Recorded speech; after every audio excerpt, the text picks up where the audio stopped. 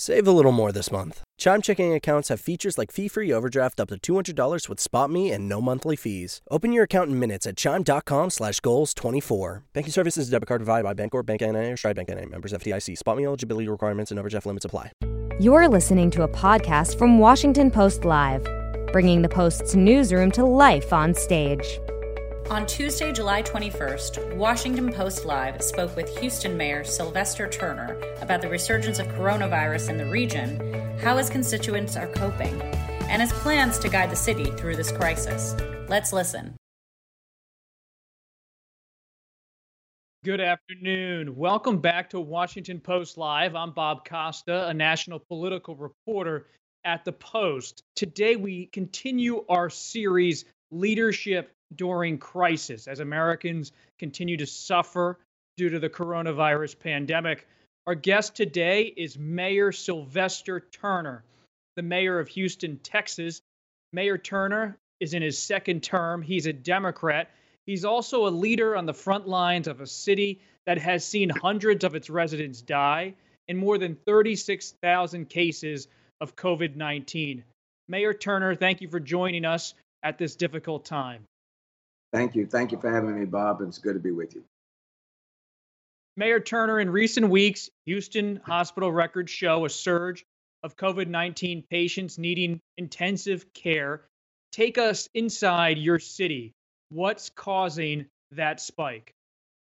Well, it's been a rampant increase in community spread. Bob, we did extremely well in April and May. Numbers were quite good. But as I said in the first part of May, I thought we opened the state too quickly, too soon. The numbers started to increase a little bit in May, and then in June, the numbers have just taken off. So we've seen exponential spread within the city of Houston. We've seen more people testing positive, more people going to our hospitals, more people in our ICUs. And so there are three really layers of our ICU surge capacity. The first level is already full, and now we're into level 2 of our surge. And the good news is that in the last several days, we've seen a slight decrease, but we just have to continue to work very hard to make sure we bring the numbers down. Beyond encouraging people to wear a face covering, how else are you dealing with this spike? Well, certainly appreciate the governor for putting in place a mandatory mask order across the state. That's been helpful. He's allowed now local governments to place restrictions on any outside gathering of more than 10 people, and that has been helpful. And so the city of Houston, for example, we have suspended any of city-produced, sponsored, permitted events for the months of July as well as for most of August. Our bars and clubs have been closed for the last several weeks, and that's been a plus.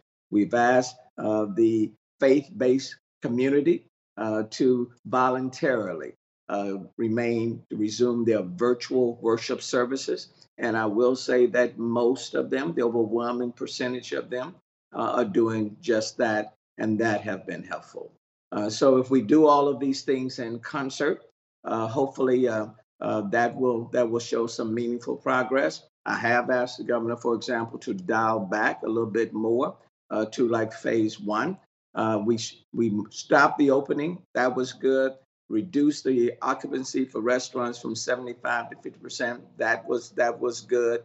But I think we may need to dial back a little bit more. And of course, this month, the month of July, will be very critical in determining how we open up for schools in the months of August, September, October. Where are you right now on school reopening? Texas allows schools to have the option of virtual learning for the first month or two of classes. What should schools in Houston do? Well, I've had an opportunity to talk with all of our superintendents where schools are crisscrossing the city of Houston. And for most, if not all of them, they will be virtual through the month of August, quite frankly, until shortly after Labor Day. So that's good.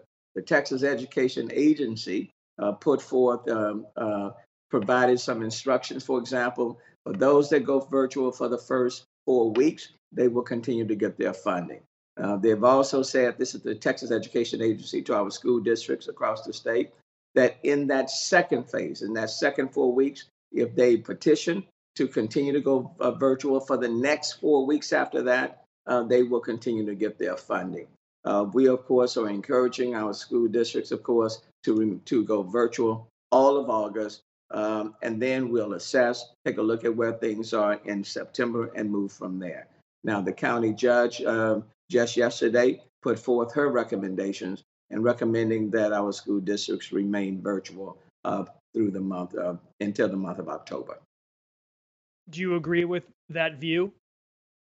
I think, certainly I agree with remaining virtual through the months of August, and then taking a look and see where we are towards the end of August.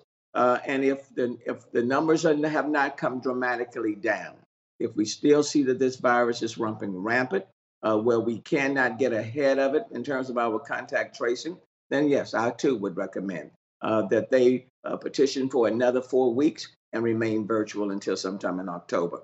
But I want the people in this city to focus very intentionally on the months of July and August. And so it's very important that we get maximum compliance on the wearing of masks. And I define maximum compliance as something in the 90% range. If we can do that, the social distancing, following the proper hygiene, wash your hands, sanitizer, things of that nature, avoiding large crowds, whether they are outdoor or indoor. If we do all of those things collectively, and quite frankly, what I've said to the people in the city of Houston, whether the governor puts in place a stay-home order or not, it's important for us to dial back. And so if you go into a place where there's a large crowd, please avoid and stay away from those things. If we work collectively, as we did in this city in March and April, then I think we're going to see a meaningful decrease such that we can get ahead of the virus and we're not chasing the virus like we're doing right now. Mayor, I'm here in the Washington area. We're still celebrating the Nationals winning the World Series. Talking about large crowds, the Houston Astros, the Houston Texans, would you like to see them avoid crowds altogether in the coming months? Well, I think for right now is certainly premature to talk about having people in the stands in any sort of numbers. I think it's very difficult. I think it is important in what I've said is that if we want to be in the stands, and I look forward to being in the stands watching the Houston Astros play or the Houston Rockets. But if you want to be in the stands, if you want your kids to return, for example, to in-person learning at the schools, then what we do right now will be critically important. And we have to get these numbers down. And it's not just about flattening the curve. And it's not just about putting us in a situation where our healthcare delivery system is not being overwhelmed, but it's bringing the numbers down, the positivity rate down, such that we can effectively manage this virus until such time as there's a vaccine in place. So yes, I want to see the fans in the stands. But in order to get there, in order for that to take place in a very safe way, we are going to have to step back, put on these masks, do all of the things that we know we need to do, and we need to do it collectively, not individually, but we have to do it cooperatively.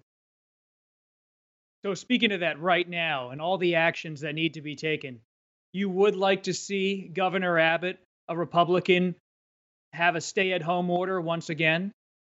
Well, I think at the very minimum, we need to dial things back. Just yesterday, I reported 884 cases. It's either 884, 700, sometimes 1,000 or more. We still have too many people going into our hospitals. We still have a positivity rate. I think maybe close, let's say it varies between, let's say 18% to 20%. So the positivity rate is still too large. With respect to the surge in our hospitals, the phase 1 is full. We're into phase 2 of the surge.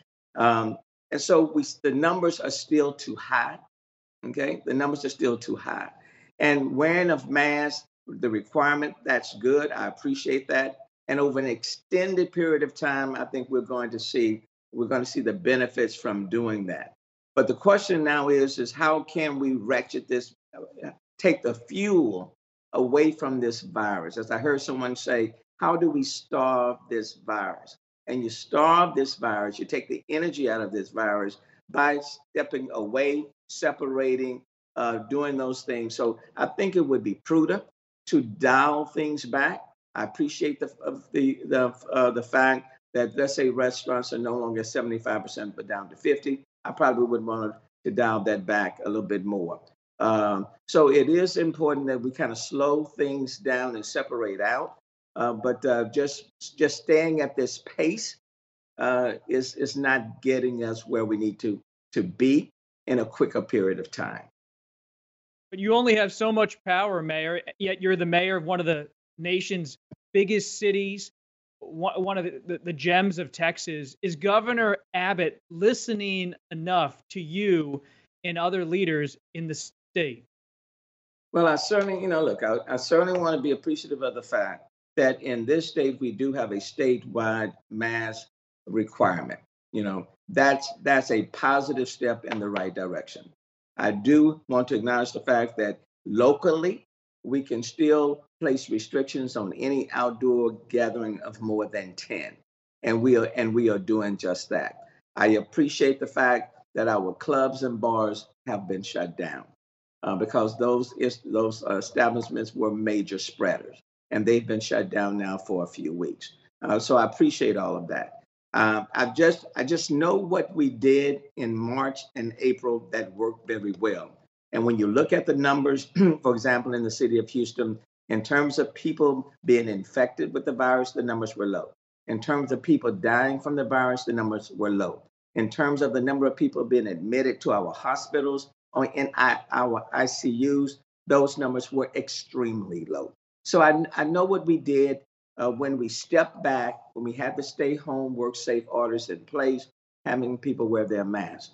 Now we're in a situation, for example, in June, July, where we're reporting, 600, 700, 800, 1,500 cases now a day.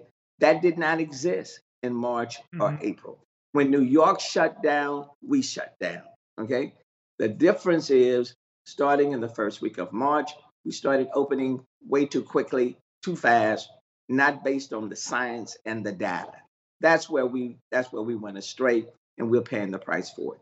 And so even though we're starting to see some easing up, the numbers are starting to look a little better. And I say that understanding that things can change on a day-by-day basis. I do believe we just need to do everything we can to take the energy, the fuel away from this virus in order to slow down this community spread. Mayor Turner, you probably heard the president on Monday. He said he might keep sending federal law enforcement agents to American cities. One, do you believe he will send them to your city? And if he does, how would you respond? Well, number one, I don't think he's going to send them to our city because there's no need to send them to the city of Houston. Even in the midst of the unrest, the marches, the demonstrations, and the protests, which I fully understand and in large part support it. And I understand why, the death of George Floyd, but it wasn't just the death of George Floyd. It was the realization that the people have not been listening over decades. And so the frustration, the anger, all of that rose to a very high level, and people were saying no more. I got that. I understand that. Even in the midst of that, the marches, the demonstrations, the protests in the city in the city of Houston were relatively peaceful. When 60,000 people marched downtown on June the 2nd, and I joined them in that march. That march, those protests were relatively peaceful. We never put in place, for example, in the city of Houston, a curfew. There was never a curfew put in place, and we allowed people to exercise their constitutional rights. There was no need to send in federal troops then. There's no need to put in federal troops now. And quite frankly, I think that only adds to the mistrust, distrust, the disconnect when you do that. And so even if we were faced with a similar situation like in Portland or Chicago, any other place, I would simply say no. That's not the way to deal with those situations. Your city's police chief, Art Acevedo, has had a high profile in recent weeks in the wake of George Floyd's killing. He has warned President Trump to, quote, keep his mouth shut in terms of the president calling to dominate protesters. Chief Acevedo has also drawn criticism for his handling of the death of Nicholas Chavez, who was killed by Houston police officers. Does the police chief have your full confidence? And the answer is yes, 100%. Chief Acevedo has been an asset to this city. He's a person with a great deal of passion. He's a police chief of police chiefs. He's out in front. He has no problem being out there and mingling with people from all walks of life, of all persuasions, of all beliefs. And quite frankly, he does believe very strongly in community and relational policing. And so I appreciate that. I appreciate him for what he has done. Look, when after George Floyd situation all across America, those were very sensitive times, and you could have easily gone from good to bad in a short period of time. But I saw what happened in this city, and in large part, the protests in our city were orderly, peaceful, and I attribute a lot to him and to the 5,300 police officers that we have in our city. But also, I attribute a great deal to the marchers, the protesters themselves. And I give a lot of credit, for example, to George Floyd family, who, many of them live right here in this city, still live in this city, and they asked for those protests to be peaceful. So I give a great deal of credit to them and to the people that march. But I fully support Chief Acevedo, very appreciative of his service. Look, it's not to say that our system is perfect. Even in the city of Houston, we need to look internally at our practices, policies, and procedures and improve them where they need to be improved. Immediately, for example, after George Floyd funeral, I signed the executive order implementing most, if not all, of 8 Can't Wait. The requirement for police officers to intervene when they see another police officer or officers violating policies or law. The requirement to de-escalate, to provide a verbal warning where practical before the use of deadly force, banning chokeholds, requiring detailed reporting when deadly force is used. All of those things were incorporated in an executive order that no police chief can change. It becomes the city policy, and so that has been done. But that's not enough in and of itself. And so I put forth a 45-member task force that's meeting now in order to look at all of our policies. When do you make police footage, body camera footage, available to the general public? How do we put forth a better system dealing with crisis diversion? Because quite frankly, we ask police officers to do way too much, dealing with the homeless, dealing with people with substance abuse, mental behavioral health issues. We ask them to do too much. And so what are the best practices? What should be the best model? And so we're looking at those things right now. And I want to give Chief Acevedo a lot of credit for embracing those things. We've eliminated no-knock warrants except when authorized by the police chief or his surrogate. All of those things are in the executive order that I have signed and put forth, supported by almost all of our city council members, almost all of them. But at the same time, we're not saying that's enough. And now lastly on this piece, what I would say is when people talk about defund police, what I hear them saying is that, Mayor, we need to make sure that we are investing in communities and neighborhoods that have been underserved and under-resourced for decades. That if you invest in these communities and invest on people coming out of these communities, then you don't have to spend nearly as much as putting resources into police departments to police and incarcerate people who come from these communities. I got that. I understand that. I was born and reared and still live in the hood, in the same neighborhood in which I was born and reared. I have never left, even as the mayor of the city of Houston. And so, but the investments have not been made in these communities that have been underserved for decades. And people are tired and they are frustrated and they are angry. And what they do see, they see the system investing in law enforcement institutions that are being used to police them rather than the system, the establishment, recognizing that if you invest in these neighborhoods, quality housing, quality parks and green space, economic business job opportunities, good sound infrastructure. If you don't do those things, you're going to miss the mark. Let's pause there for a second, Mayor. In terms of the economy, Congress right now is negotiating another round of stimulus. When you look at that potential package, whether it's unemployment insurance or another check for Americans who are struggling, or money for schools, or direct aid for states, what's your view on the priority Congress should have right now? Well, let me just say this. There are a number of people in our city and across America who are still needing rental assistance. They've lost their jobs, they were laid off, they are missing that income, but they still have rent that they need to pay or mortgages that they need to pay. And so I would certainly ask Congress in their next stimulus package to include assistance, rental and mortgage assistance. I know the House has provided an appropriation for that. I hope the Senate will as well.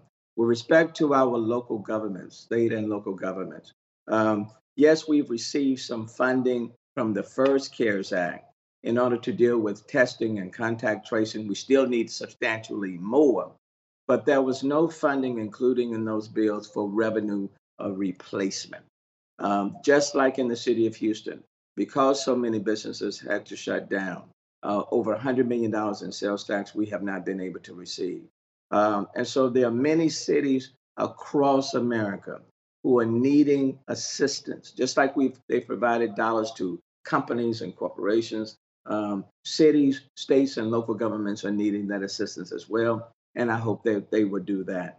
Additional dollars for the hospitality and tourism sectors, those things are critically important. And then I would say, bear in mind, with regards to our hospitals, when they're taking care of COVID patients, they are losing dollars. We've asked them to hold on elective surgeries, in large part under the models that they are operating under. That's where their money is made. And now that we have said no to elective surgeries for the moment, hospitals across America are losing dollars, and they need to be sensitive to that area as well. Mayor Turner, every day in Houston, you're out front updating the people of Houston about the virus, about its spread. Later today, President Trump here in Washington will have a briefing. He's going to now lead more of these pandemic briefings. Do you encourage or discourage having him once again out front? Look, you can be out front, but if you're not providing accurate and truthful information, it can hurt rather than help.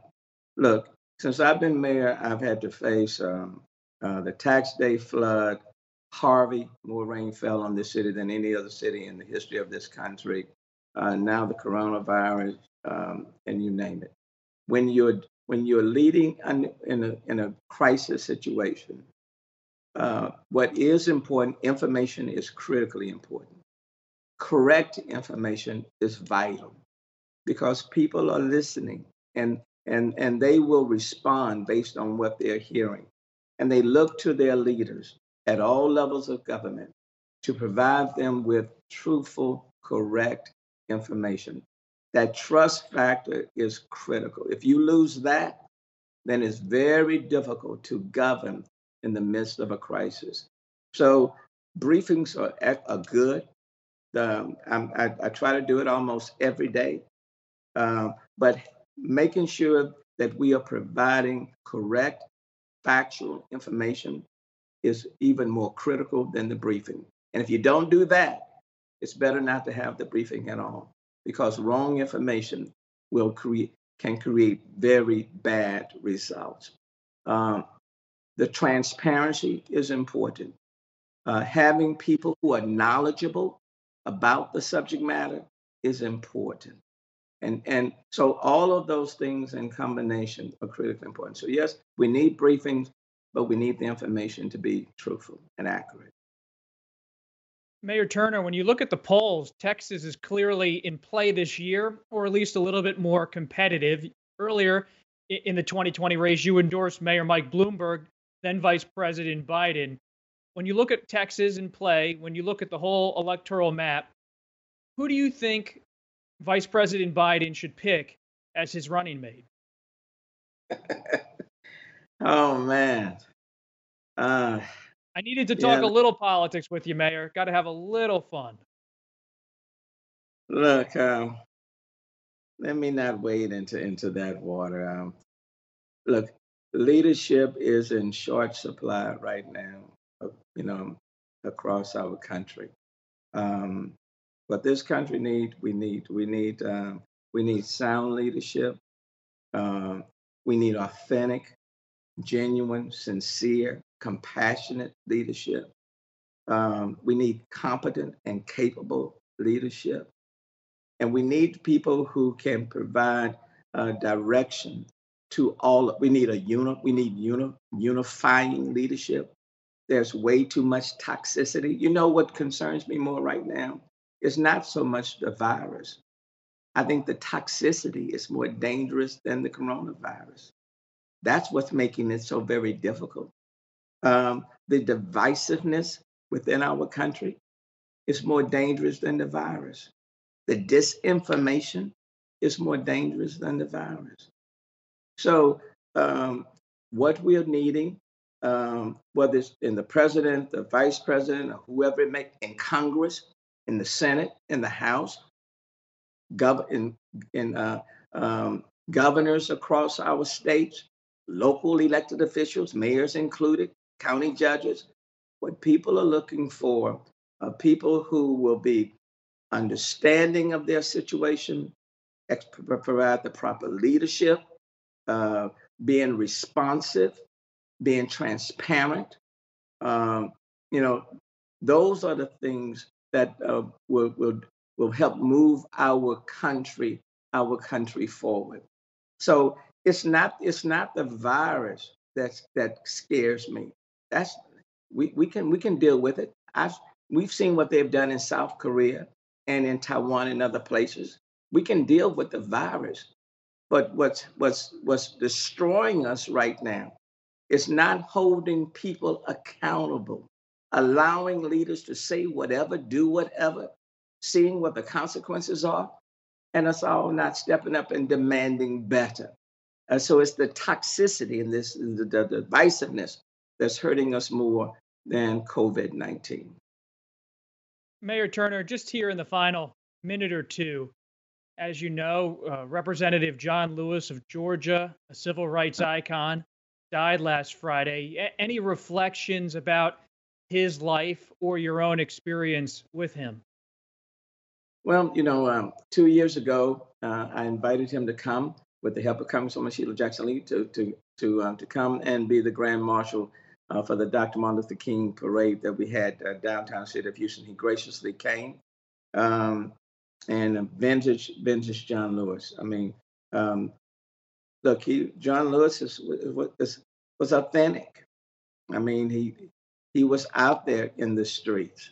He was out there getting beaten up and arrested and jailed, but he stayed true. He stayed true to his calling. And then to be elected to Congress from Atlanta and serve for 3 decades. And he remained true. He was a very principled person. He had every reason to be angry and mad. But that was not the role that he took. He stayed true to the mission and with his walk with Dr. Martin Luther King. He was somebody who was principled, but he also exemplified what love was all about. But he also reminded us all that there are times when you just have to make people uncomfortable, and you just have to exercise good trouble. And I'll remember that for the rest of my life. And so it's important for us to make sure that his living and his legacy continues through our own actions. This would be an excellent time for people who are praising John Lewis on both sides of the aisle to put forth a civil rights bill through Congress and name it after him. Not just the bridge in Selma, but in Congress, voting rights. Those are important. So it would be good for that to take place right now. So those are the things. If you believe in what he stood for, if you respected him and admired him on both sides of the aisle, this would be the time to honor him by passing a Voting Rights Act right now and naming it after John Lewis. Mayor Turner, that's all the time we have, but I really appreciate your time during this busy period, this tough time in Houston. Thank you very much. Thanks, Bob, for having me. Thanks for listening. To hear more interviews from this series and other Washington Post Live programs, visit us at WashingtonPostLive.com. Hopefully this is the last time you'll hear this ad, because with Chime checking account features like fee-free overdraft up to $200 with SpotMe and getting paid up to 2 days early with direct deposit, you can probably treat yourself to an ad-free upgrade to spend more time listening to your favorite podcasts, or at least grab yourself an extra morning latte this month. Join millions of Chime members who work on their financial progress with fee-free overdraft and no monthly fees. When you find new ways to save, you can reach your financial goals easier and still have the occasional treat. Take more control of your finances and say goodbye to monthly fees.